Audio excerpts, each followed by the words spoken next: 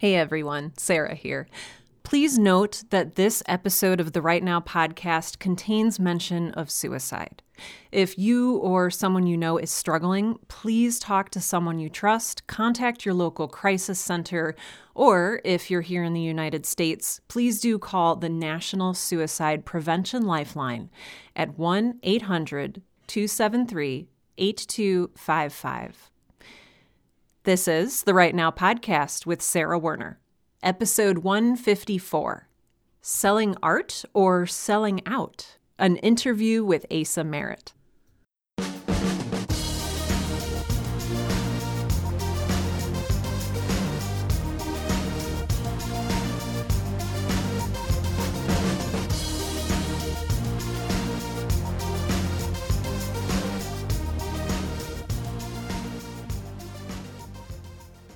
Welcome to Right Now, the podcast that helps all writers, aspiring professional and otherwise, to find the time, energy, and courage you need to pursue your passion and write. Hello, friends. I am Sarah Werner, your host, and today I am back again with a good friend and an incredible writer, Asa Merritt. And I have a bio here that I'm very excited to share because Asa has done so many incredible things. So get a load of this. A former international reporter for NPR, Vice Sports, The Guardian, and ESPN's 30 for 30 podcast, no big deal, Asa brings a compassionate documentary eye to ambitious fictional projects. His one-woman play about mass movements, True Believer, had a sold-out run in New York City. To research that piece, Asa traveled to Cairo to meet with underground performers who helped ignite the Arab Spring. For his new Audible original podcast, 6 Sermons, starring Oscar nominee Stephanie Hsu from Everything Everywhere All at Once, Asa spent a month embedded with a team of pastors at a Lutheran church in Cincinnati, Ohio. 6 Sermons is dedicated to the actor and musician Kaz Lisk, who died by suicide in Moscow in 2017. Asa lives with his family in Mexico City, and we would love to extend a warm welcome to the show. Welcome. Hi. Thanks, Sarah. This is so exciting. I'm grateful to be here, and thanks for taking the time to talk. Oh my gosh. Well, I'm so excited too. So, hello. I was going to say, tell us a little bit about yourself, but we heard a little bit about yourself, and it's incredible. You've done so many things. So, you have a new project coming out. I would love to hear just how that started, creative impetus wise, if I may. For sure. Yeah. I love this question because this project has really clear roots. Unlike other projects, this one, the sort of emotional seed was very one-to-one. A good friend died by suicide. That happened. I had feelings I didn't know what to do with and needed to do something with. And I was like, okay, I'll try to write about this. And then the sort of, okay, it takes place in the church. I didn't grow up going to church, that was a real kind of exploration for me in this project. But that had a really clear origin too, which was I did a freelance gig for a seminary where I was listening. Yeah, it was amazing. And I was listening to sermons. And it was a workshop of sermons with sermons, older sort of master ministers or master preachers mentoring up and coming ministers about the art and rhetoric of sermons. So I was just listening to sermons. I was like, oh my God, this is incredible audio. And so that was sort of the formal seed. And I knew right away I could build an audio structure or, an audio story with that kind of formal spine using sermons. I love that. And this has a special connection with me. My dad was actually a Lutheran pastor, and I grew up in Cleveland, Ohio. So I feel like there's a little bit of synergy there, which I appreciate. Wow, that's so wild. Okay, Lutheran wow. pastor. Yeah. So looking at this like intensely personal experience leading to an intensely personal story, what was that process like taking something from this raw emotional experience? Did you find yourself better able to process things? What did that whole process look like? Yeah, I mean, creating this character, Pastor Alexis, that's Stephanie Hsu's character, was a real opportunity to kind of map my own feelings. And, the beauty of writing is, you can just keep going and write and write and write and write and write. So the other formal convention of the show, or there's a handful, but another significant one specific to this world of faith is prayers. We hear her praying. And so, upon writing drafts and drafts and drafts, these are essentially kind of personal meditations or journal entries or sort of reckonings, like with my own thoughts about Kaz, my friend, and what happened and why it happened and how and who and all the things that eat you up when you lose someone in general, particularly to suicide. And sort of writing her prayers and writing her sermons and writing her reckoning with this was an opportunity to just go in every nook and cranny of my feelings about it. And of course, only a handful made it into the show, right? Of course, from those you distill what serves your story and what serves your drama. But the process itself was vast. It's a long show. It's almost 4 hours long. It's 12 episodes. And the original version of it was much longer. So it really enabled me, which was a mandate for the project. It was like, hey, we want this to be an epic, which was cool. I think it was going to be anyway. But it really was like I had to explore every nook and cranny of those feelings to produce this story.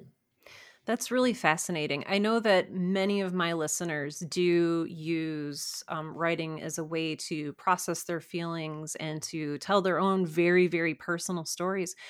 Were there things that you found that were important to you that ended up getting cut? And how did you deal with that part of it? Oh yeah, it was fine. No, I just love it every time. I've ripped my heart out, and someone's like, "Oh, this isn't. We don't want this. No, thanks. No, thanks." Yeah, there was a lot of that, right? This is, it's coming out on Audible. Audible is a platform that caters to a wide audience. They're trying to bring in as many listeners as possible. It's a really ambitious project. It's really literary. There are sermons. It's a demanding listen compared to a lot of other audio properties that one can turn on. And so consistently kind of the editorial was cutting, simplifying a lot of what I sort of treasured most, which was this really kind of existential explorations on that Pastor Alexis is going through, like a real kind of, I'm a big dork and a big reader and just kind of like geek out on like close reading, which I think the contemporary Protestant church excels at. And, so the sermons were much longer. They were much more kind of academically rigorous. And, lo and behold, they're like, we need to make this 1/4 of the length. But, that was like that was just like growing. I was like, okay, I need to see this for what this is. Like, this is not a one-woman show that I'm putting up in New York City to, a 50-person room. This is something that's trying to meet a wide audience. It's like, okay, how can I meet this halfway? How can I embrace, and I think, and I know that you've been through this journey to some extent when you're working with executives, working for these major entertainment companies. They're coming to the project with radically different sets of priorities and imperatives and mandates. And I think the task of writing something personal and, it's a real balancing act between advocating for what you care so much about, the parts that you won't, the hills you will die on artistically, yet not being the person who won't bend. And for me, this was my first project of this kind. And for me, that was a huge part of the education. I feel you on that. I like you said, I have had a not exactly the same experience, but a similar experience where I was working with executives to tell a story that I felt very personally connected to, and figuring out the balance of when to put your foot down, if you should put your foot down, what is worth it to you. Because it ended up for me being I feel like not even concessions as much as like little sacrifices. What will I sacrifice so that this can live on? And like, was there anything that they were very adamant that you take out that you absolutely insisted be kept in? Or were you pretty chill going with what they wanted? Oh gosh. There were definitely, this is like for everyone's benefit. I'm not like a war historian, but I'm sure there's someone out there who could like create analogies of certain like battles that were just fought for weeks on end. But yeah, there was, the opening, the beginning minutes of the show, there was an enormous amount of discussion around that. The basic DNA remained from like the very first draft to what will be released tomorrow. But I mean, that was like a real kind of test and that was a place where I did ultimately have to work very hard to find a compromise that I was comfortable with, because there was really a different vision. But we were able to do it, and that was great. And I feel fortunate that in general, I had a really great relationship with the executive producer on the project, and we were able to. There was just a give and take, and I think there are things in that show that he wishes weren't, and there's things in that show that like I wish weren't, And it was just kind of like a very like, I trust you here and I trust you here, and we're just going to do this negotiation. An analogy that came once, there was like a series, it was a notes moment, and I had all these ideas that I wanted to do, and I approached it as if I was kind of writing a bill to like Congress or something, like a spending bill, like advance knowing that I'm gonna have to like make concessions, right? So you're kind of like, all right, I'll do all these, like knowing from the jump that they're not going to let me do A, H, and L are like, forget about it. But what I really want is like B and D. So I'm like, okay, guys, fine. I don't need H. I can live in it. Fine. Take my H. When really I'm just like, yes, B made it through. And, it's just like a dance. And I think I was fortunate, that makes it sound kind of like Machiavellian, which, there's an element of that. But I was fortunate enough, generally speaking, to have a positive relationship in terms of the give and take. And I never felt, we had one casting decision that was vetoed, but we ended up with somebody awesome. So, it all worked out. Wonderful. Thank you for sharing all of that too. I know that for a lot of my audience, this is a completely foreign process for them. Like this is not something that they've yet, and I'm going to choose my words carefully here, gotten to experience. And I know this is something a lot of people really look forward to, is the day that they can work with a team to tell their story. What would you say are the benefits of working with a team like this, as opposed to telling the story word for word exactly how you wanted it, without any editorial messings with? Is there a story that you would ever insist on doing all by yourself, full indie, with no compromises?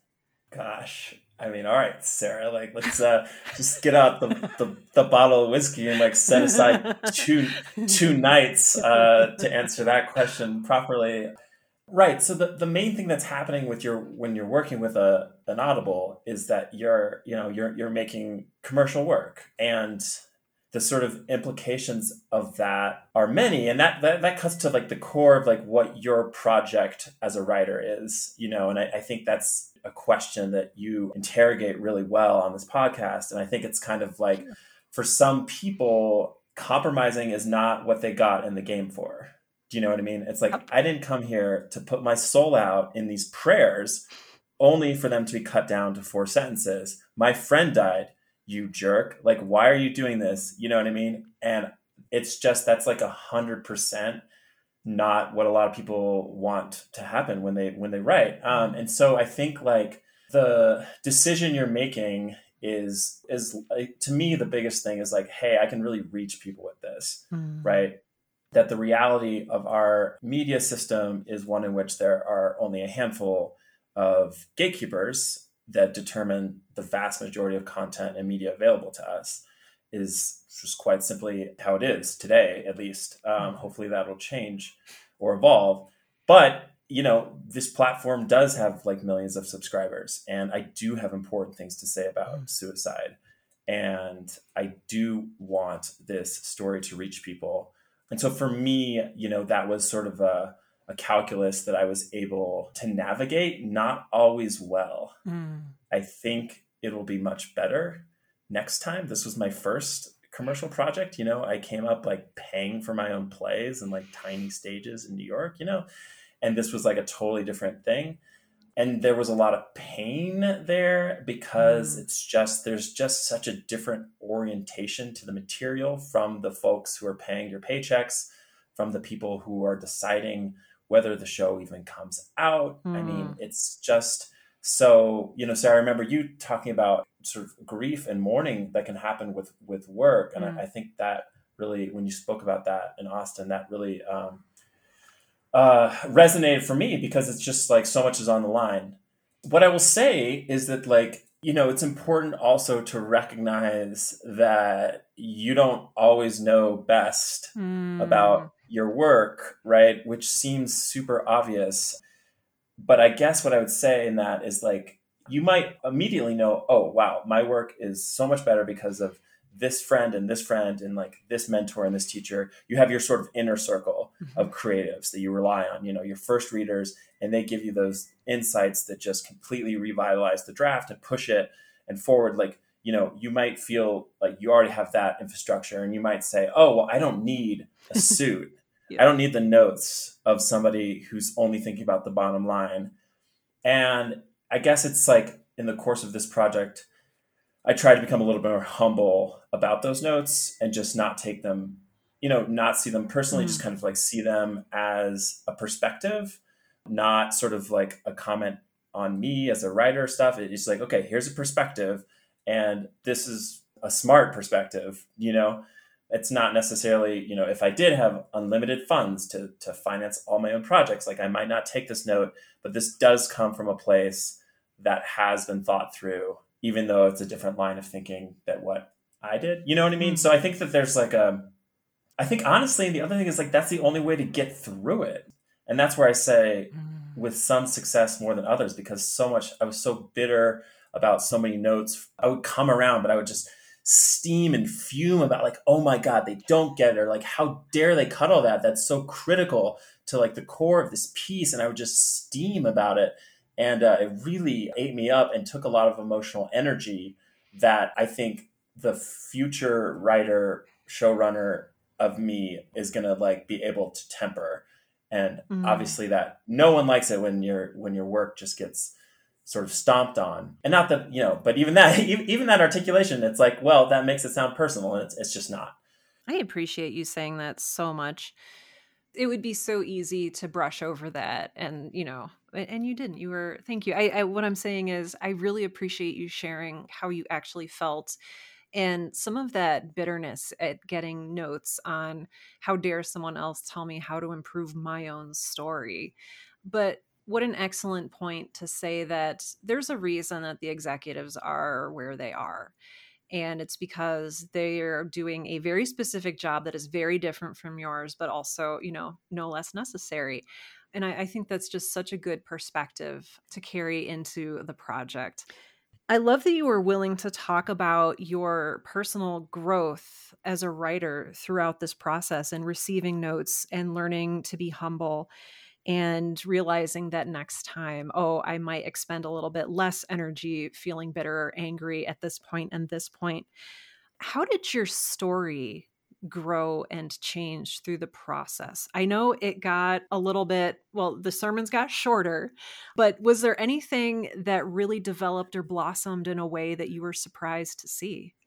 Well, I would say in the most macro, the script is just better than it would have been hadn't there been the pandemic. Oh, go on. Yeah, just from a really actual like practical standpoint, although it's just not the kind of thing I would have realized, it's just there was more time for more notes. Mm. And it's just kind of like when you have a project that's 4 hours and 12 episodes, it's like it usually can get better, right? And it's kind of like that was what happened. It was like, okay, well, we're not going to production, so let's read this script one more time. Mm. And that led to this complete kind of there was like a plot direction that like I wrote a whole new kind of like appendage to the story, which ended up did not remain in the final version, but like it just pushed every story element farther along. So I guess it just at that level, that was kind of like a revelation. The show, a lot of it is about reckoning with suicide, and kind of really smart people came on and off the project. There was some drama and some really talented minds were on it and then left, which Mm. was super unfortunate. But because this project was 5 years in the making, so some of it was drama, some of it Mm. was just like time. Like people were like, oh well, I'm not working here anymore, or like and it's like, oh okay, you're the new person. So a lot of people came in with their perspectives, and everyone particularly towards the suicide piece, right? Mm. And a big part of this story is kind of engaging with, oh, why did this person take their life? And it was really, there was like a collective wisdom moment that happened, I think, by so many people having to engage with that part of the story and kind of Mm. adding their 2 cents, being like, okay, well, I know it's important to you that it's not clear why this man did it, but X, Y, or Z. Or at the end, there really is, at this top of the show, a man dies by suicide, and we don't ever really get any clue of why it happened. And for me, that's actually one of the specialist things about this story, is like that particular articulation of cause. But a lot of people wanted, like, crave that explanation of like, oh, Mm. why did he do it, da da da da, from a real kind of narrative perspective. And that was just a cool unraveling of, like, I mean, it just gets sort of dense, but like ideas of how we tell stories about suicide and like what does it mean, the meta questions about responsibility of writers and accountability in terms of what kind of narratives about suicide we're putting out into the world. And I would say I was like relatively clear headed about my thoughts about that when I set out to do it, but Mm. became even more clear headed as the course of the process, because so many really smart people did have specific and different reactions to that overall concern. Mm. Beautifully put. And I appreciate you talking us through that too.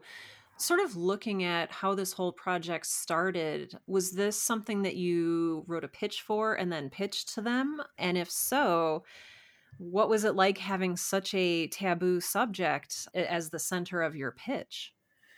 Yeah, I could talk about pitching all day. Love pitching.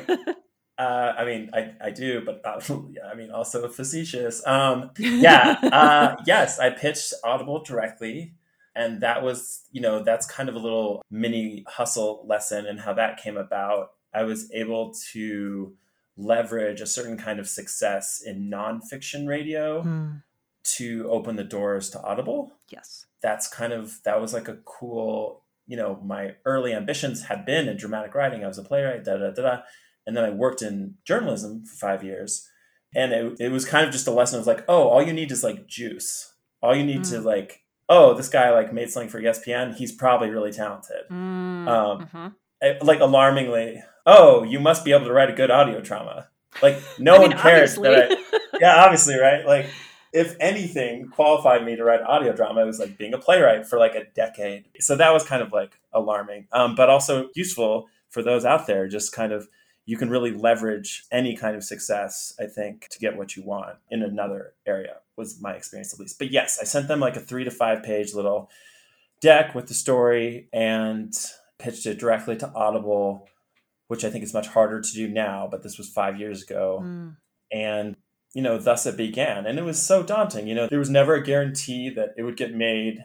I was told that I would own, none of the derivative rights. I didn't Mm. have representation. I didn't have a lawyer. I was so eager for any opportunity to make something, to actually be paid anything to Mm. write.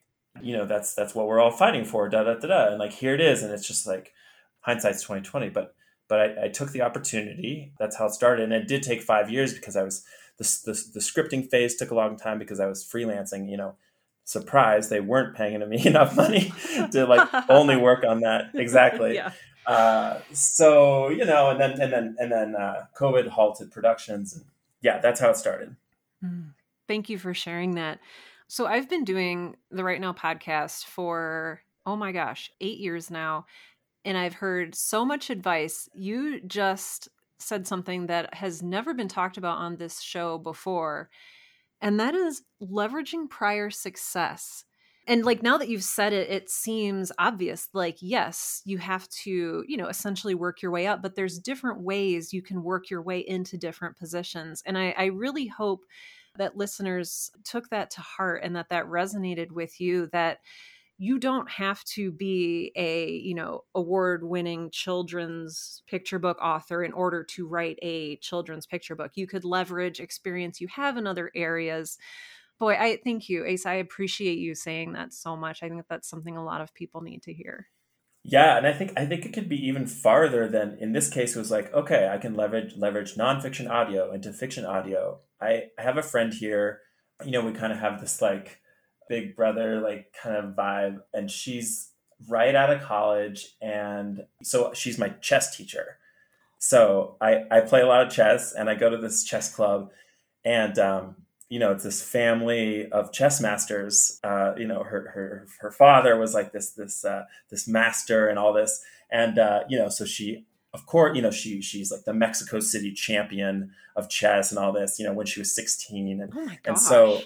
and so she's like having her I'm out of school moment. I don't know what to do, applying for these jobs, and like we're doing some like role playing, some of the stuff, we're doing some language exchange and all this, and she's telling me about her like degree and the courses she studied. I'm like, Sinette, like, why are you not talking about your chess achievements? She's like, oh, it's not relevant at all. And it's like, yeah, but come on, like this is something you have such, and it's so personal. Like you Hmm. just flip the switches for all of us when we talk about something that we do well, that we have like a pride in and a certain expertise in, and all. Then it doesn't even matter. You know what I Hmm. mean? And I just can imagine whatever like telecommunications executive who was interviewing her, and Sinette launching into the story of how she won the Mexico City Championship at 16, and it's just like, I dare you to not give me a job, right? So I I think mean, it's like, yeah. and so, yeah, like I think leveraging what you've got can go a long way, because here's the other thing, that there are like no good ideas, Hmm. right? So it's like, if you have a good idea and some kind of rock to stand on, Mm. I think a lot of doors will open, because there is such a hunger for just quality stories and quality pitches. And you all have heard this before, but I think like what's important is what you really need is like just confidence in a good story. Because if you have a good story, it'll open doors, and it's worth a lot of money, like Hmm. quite simply. Hmm. The idea of focusing on what you do have that's valuable and not focusing on what you lack, that's such a good takeaway. Focusing on what you do have. Okay, so when you were pitching your show to Audible, you did not have representation. And when we talk about representation, we're talking about an agent, a manager, someone who can kind of walk with you through this process to make sure you don't get screwed. This is such a difficult thing for a lot of, especially new writers or people who are looking to really take their writing to the next level, to work with is, how do I get an agent if I don't already have something published? It's a very chicken egg thing. And you talked about kind of walking into this without representation and ending up not getting, any of the rights or anything. Do you have any regrets with that? Do you think that's just how the system works? Or would you have any advice for people who are just getting into this process? I think that it was a decision I made with a lot of information. I think ultimately is the best decision. It was an Mm, emerging artist contract. So what that meant was, it was a weak contract in a lot of ways. The pay was low. There was not derivative rights. But what it did mean is, it was kind of a boilerplate, and they were mm, handing them out. The whole contract, if the show made it all the way to release, was a $10,000 contract. So they're just throwing them out in a lot mm, of ways. And not to negate, like, $10,000 is $10,000, but to write 4 hours is not a lot of money, and for yeah. Audible is not a lot of money. Hmm. So what was appealing about it is, like, I knew the contract was going to go through. It was going to go through. There wasn't going to be like a negotiation period. There wasn't going to be. It's basically, I could sign this thing and I could start writing, and I might get an audio drama. And Mm-hmm. that is what happened. Like, that is what happened. And to this larger point about the strength of your story, this project was promoted by the time it was all said and done. It started out what would have been one of their kind of lowest tier projects, Mm-hmm. but people got excited about it. The executive got excited about it. He really believed in it. And so, it then jumped to a whole other tier, and there's more money for more actors and more marketing. And so once we went to a production mode, I was able to earn more money as the showrunner. At that point, I Mm. did have a lawyer, and I did negotiate and advocate. And so it's really hard to turn down an opportunity. I don't think I would have done it differently. I credit myself for asking the questions. for making somebody point blank tell me, yes, if this goes to television, we don't even have to put your name on it. Oh, yeah. Like making someone tell me that, I think it's important to like ask those pointed questions, because that's what gets you respect down the road, because people can tell if you're experienced. So even if you aren't experienced and you sort of articulate, hey, listen, am I getting this right? You're just kind of playing dumb. Like, my understanding is this contract, let me get this straight. So it's 300 pages, and it's going to be like a 2-year process. And we're looking at $10,000.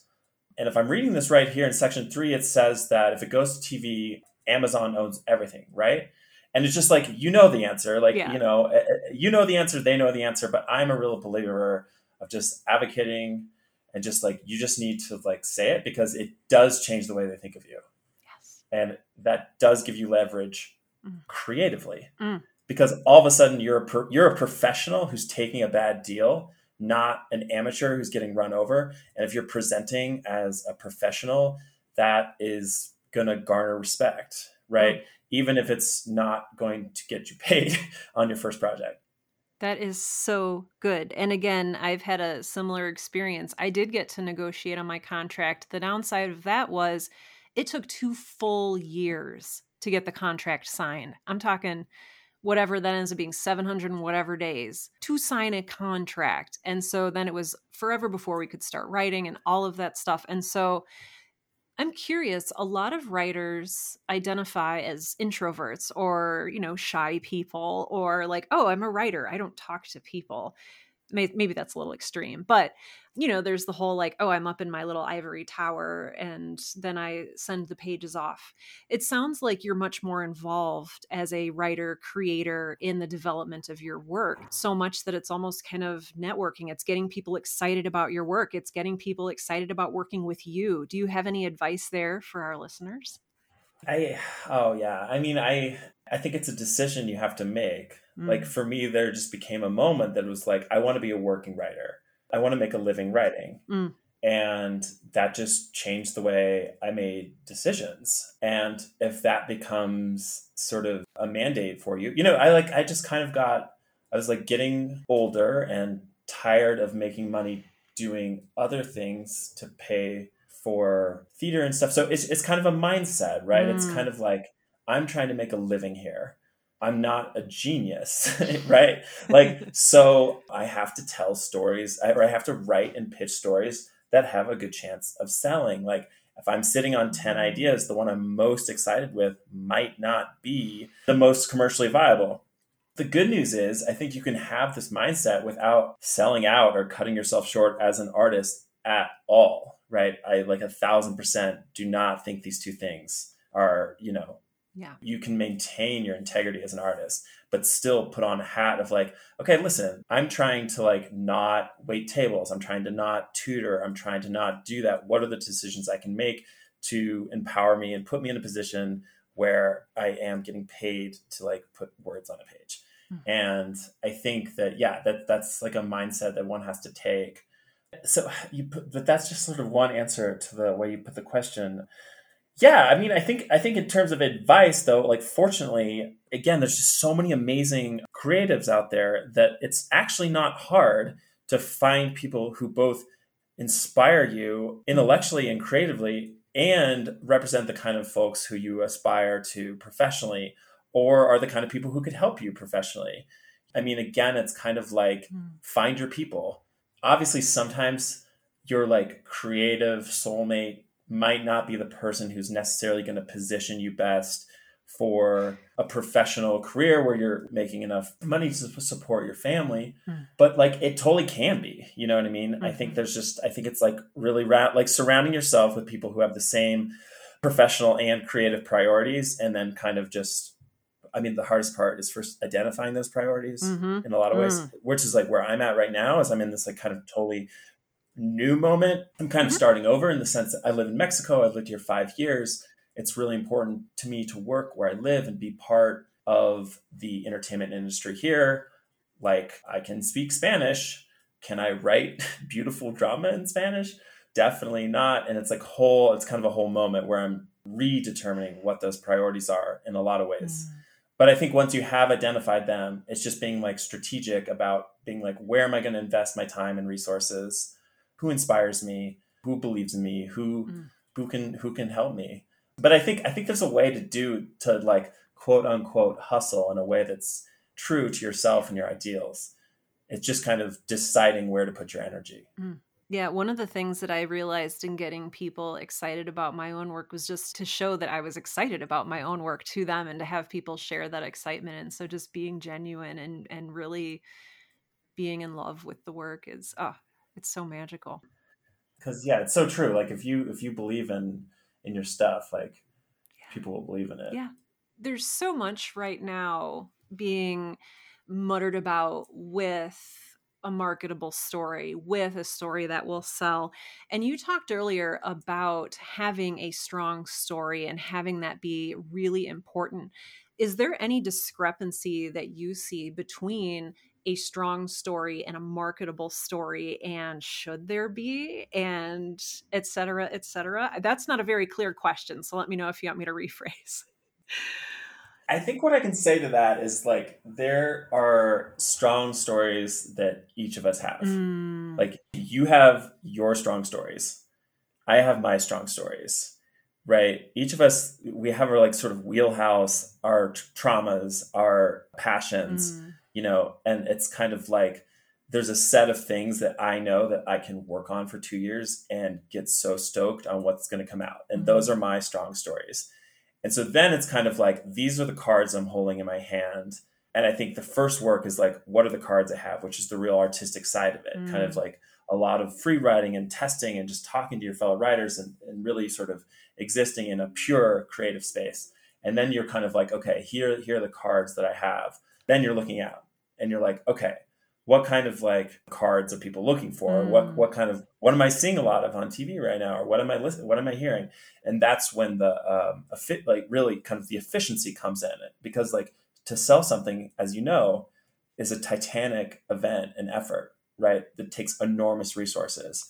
And so, for me, it's kind of like, okay, what am I going to lean into here? Because to go there, you have to start flexing and leveraging all the relationships you've built, all the doors. You have to go knock on them, and you can only go knock on them so many times. Hmm. You know, Hmm. you have these email addresses that like, you get one email a year and they'll Hmm. read it. Hmm. They'll read it, but like you can't just throw them every idea, like Mm. every idea. And so that's where the kind of professional writer piece like enters into the equation. It's like, which of these cards does somebody out there want? Yeah, that's such a good analogy for that. When you were writing this, when you were in the writing phase, did you have a dream cast? And then when the contract was signed, were you like, oh my gosh, I hope they ask this person to play this person? Or what was that like for you? Oh my gosh. I definitely did not have a dream cast at all. It was so much more like primitive. It was Mm. just kind of like, I hope this gets made. I hope they like the story. It was so, the aspiration of a movie star or something was literally beyond anything that I was possibly thinking about. A lot of writers really do kind of write to an actor. And I think I've kind of like the handful of times I've like tried to do that. It's like, oh wow, this is actually a really great tool, but it's not one that I had instinctively, so I Yeah. wasn't writing to that. So I didn't have a dream cast. We got a dream cast. And I think that is to the credit of the director, Mm. this woman, Sarah Benson, who's this incredible director. And she comes from the New York theater scene, and that was like a little lesson, is like, oh, get a great director and Mm. your project just sort of like trickle down benefits of who you're collaborating with. Like Mm. smart people beget smart people, and talented people want to work with talented people. And on account of Sarah Benson, we put together this incredible cast of folks who mainly, the project resonated with them. They had the script and stuff, but like they wanted to work with her. And now I know why, because she's Mm. amazing.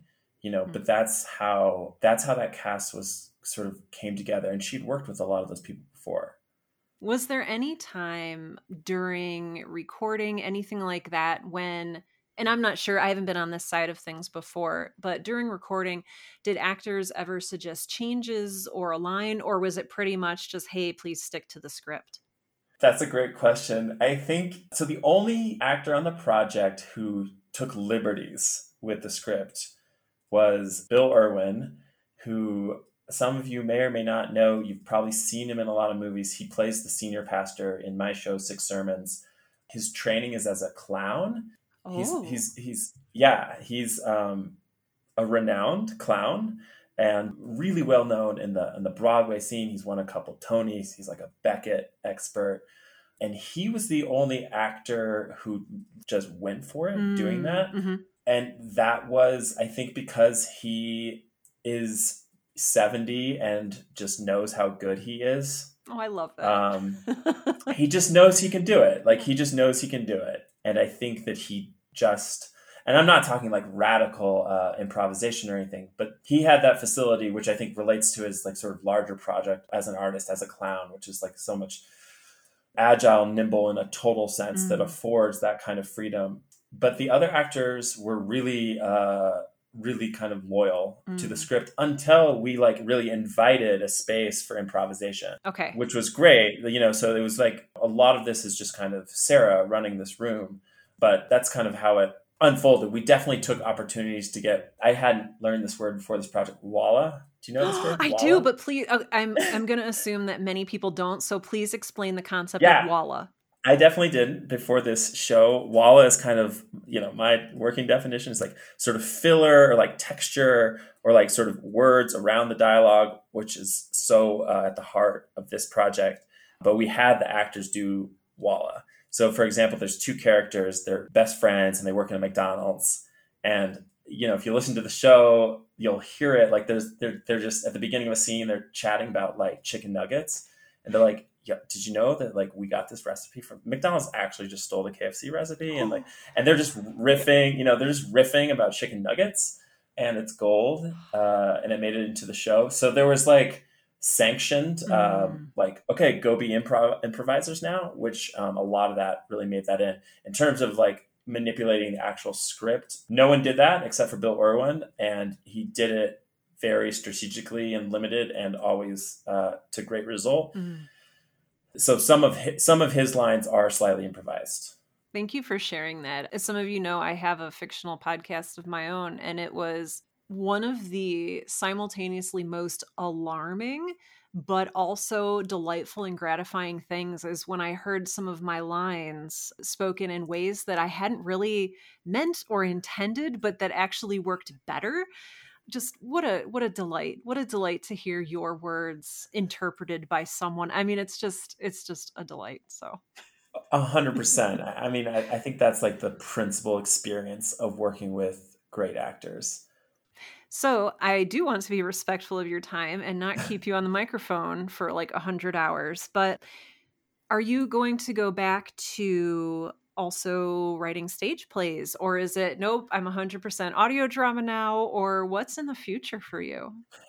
Yeah. So again, I mean, I think like in a non-capitalist society where art was endorsed, sort of structurally, I would still be writing plays, but I don't think I'm going to be writing plays because I'm still very much, you know, this project is a huge win for me. I hope it's going to do well. Like it's a huge accomplishment. I think it'll beget other projects, but like to continue to like support myself as a writer, that precludes any kind of return to theater for me. You know what I mean? Like I tried to do that. You know, I applied to grad school and didn't get in and, you know, really tried to do that route and like wasn't able to find success there. So again, I mean, for me, it's like just really, it's just like practical. It's like, hey, like what do I want? I want to be a working writer.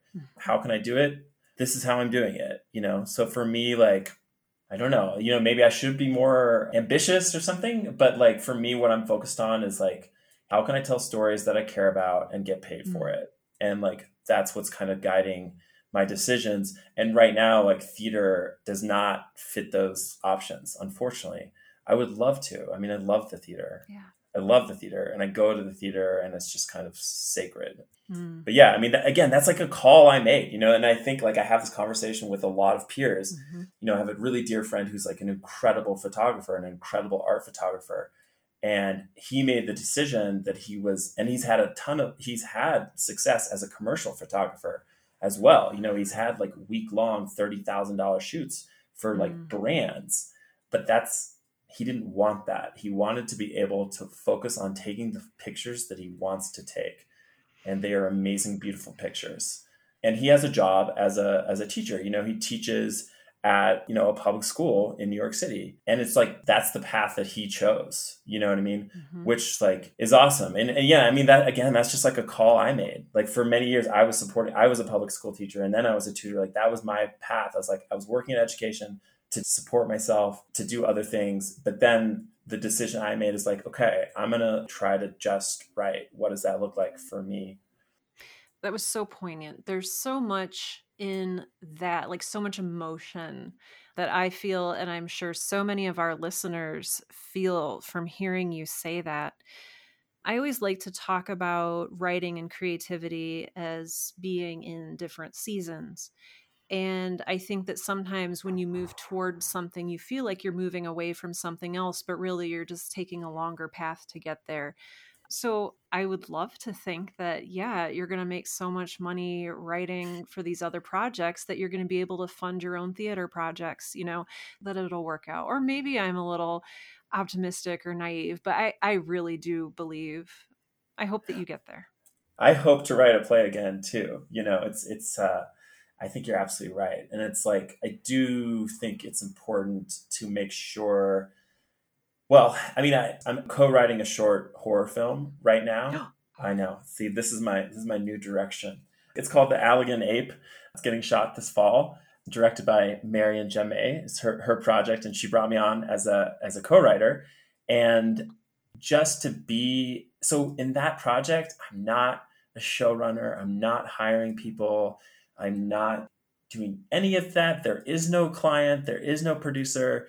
There is no Netflix future. There's just like an ape and this like guy in the woods and some scared students, and I'm just kind of like there for that. And so I do think that like I'm sitting here being like, you have to make strategic decisions so you can get paid.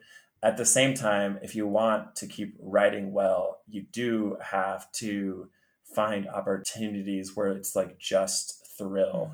Where it's like the good stuff, yeah, like unless you give yourself that pure space, eventually it's going to dull your powers if you're always thinking in terms of like, oh, what's an executive going to think of this pitch? So I'm so grateful for that collaboration and that opportunity.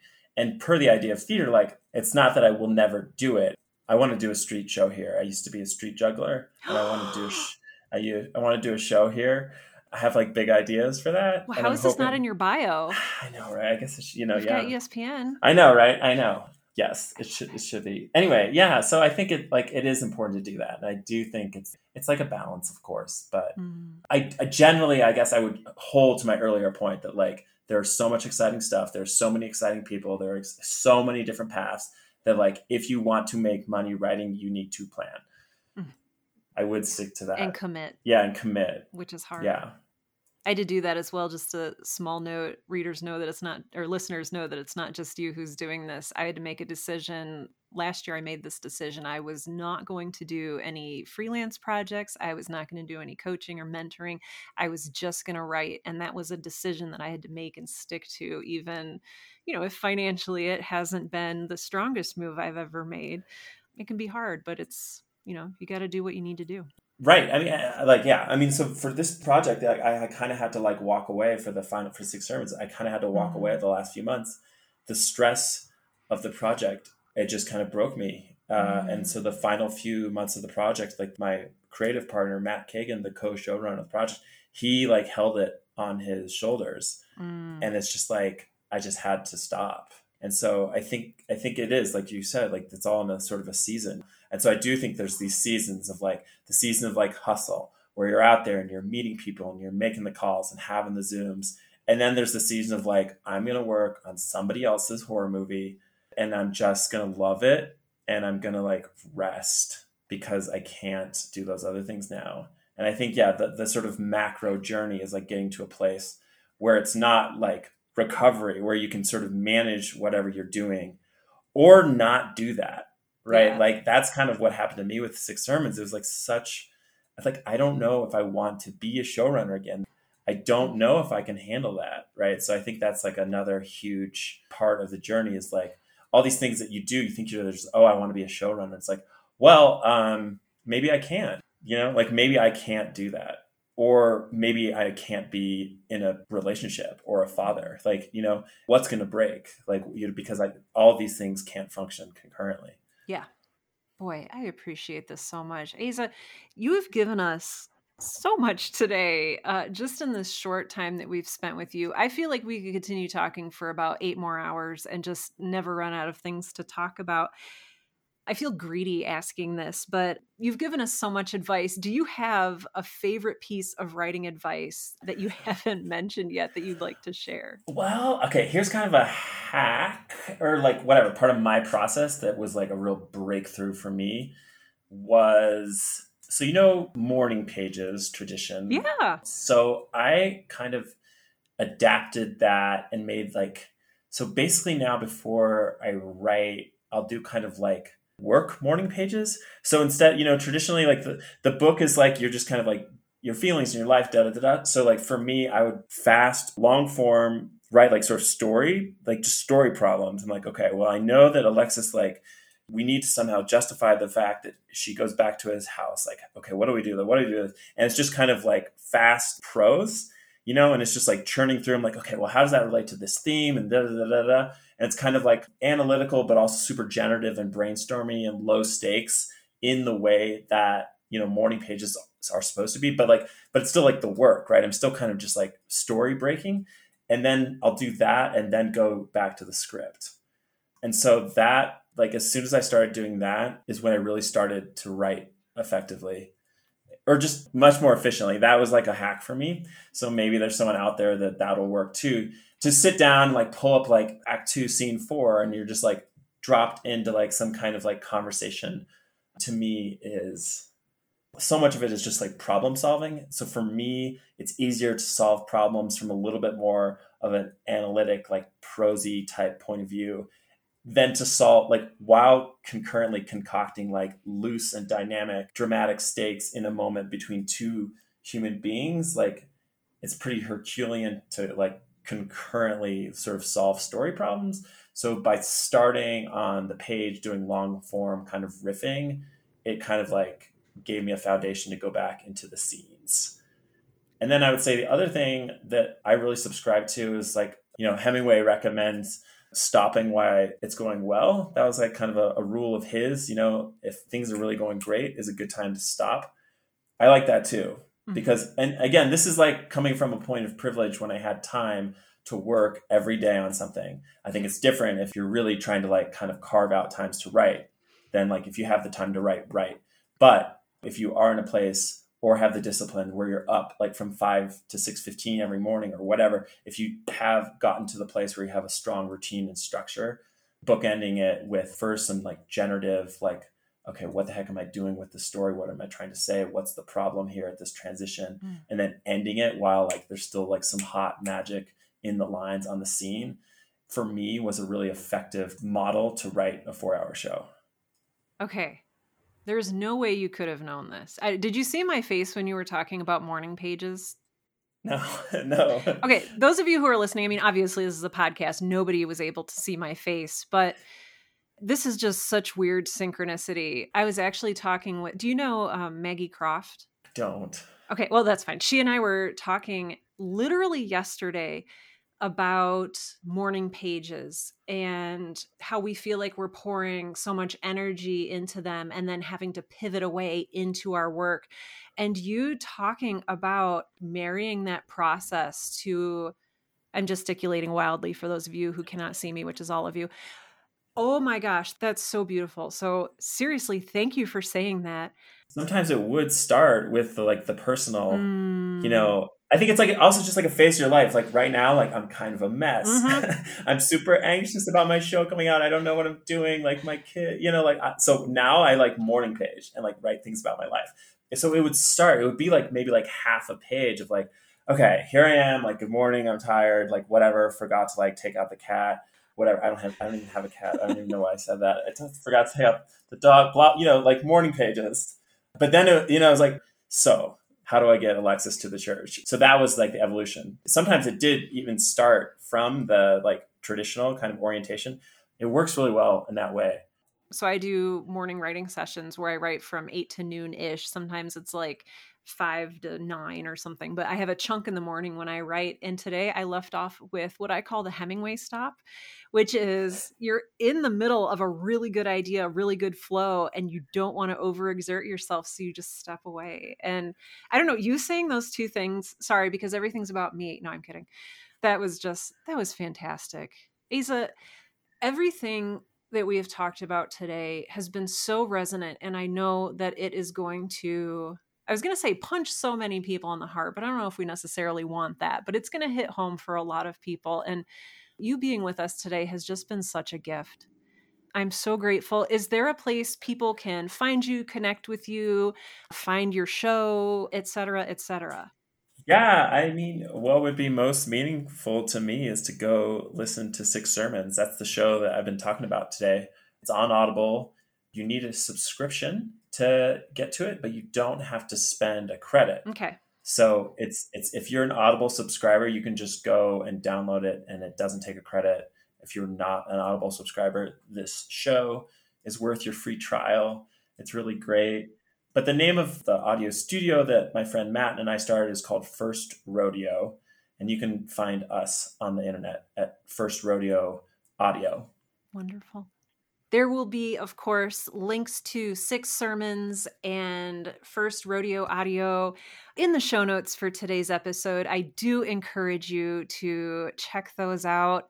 And gosh, Asa, thank you for being your wonderful, brilliant self today and for sharing so generously all of the insights and advice that you've shared with us today. I truly appreciate it. Yeah, you're welcome. My pleasure.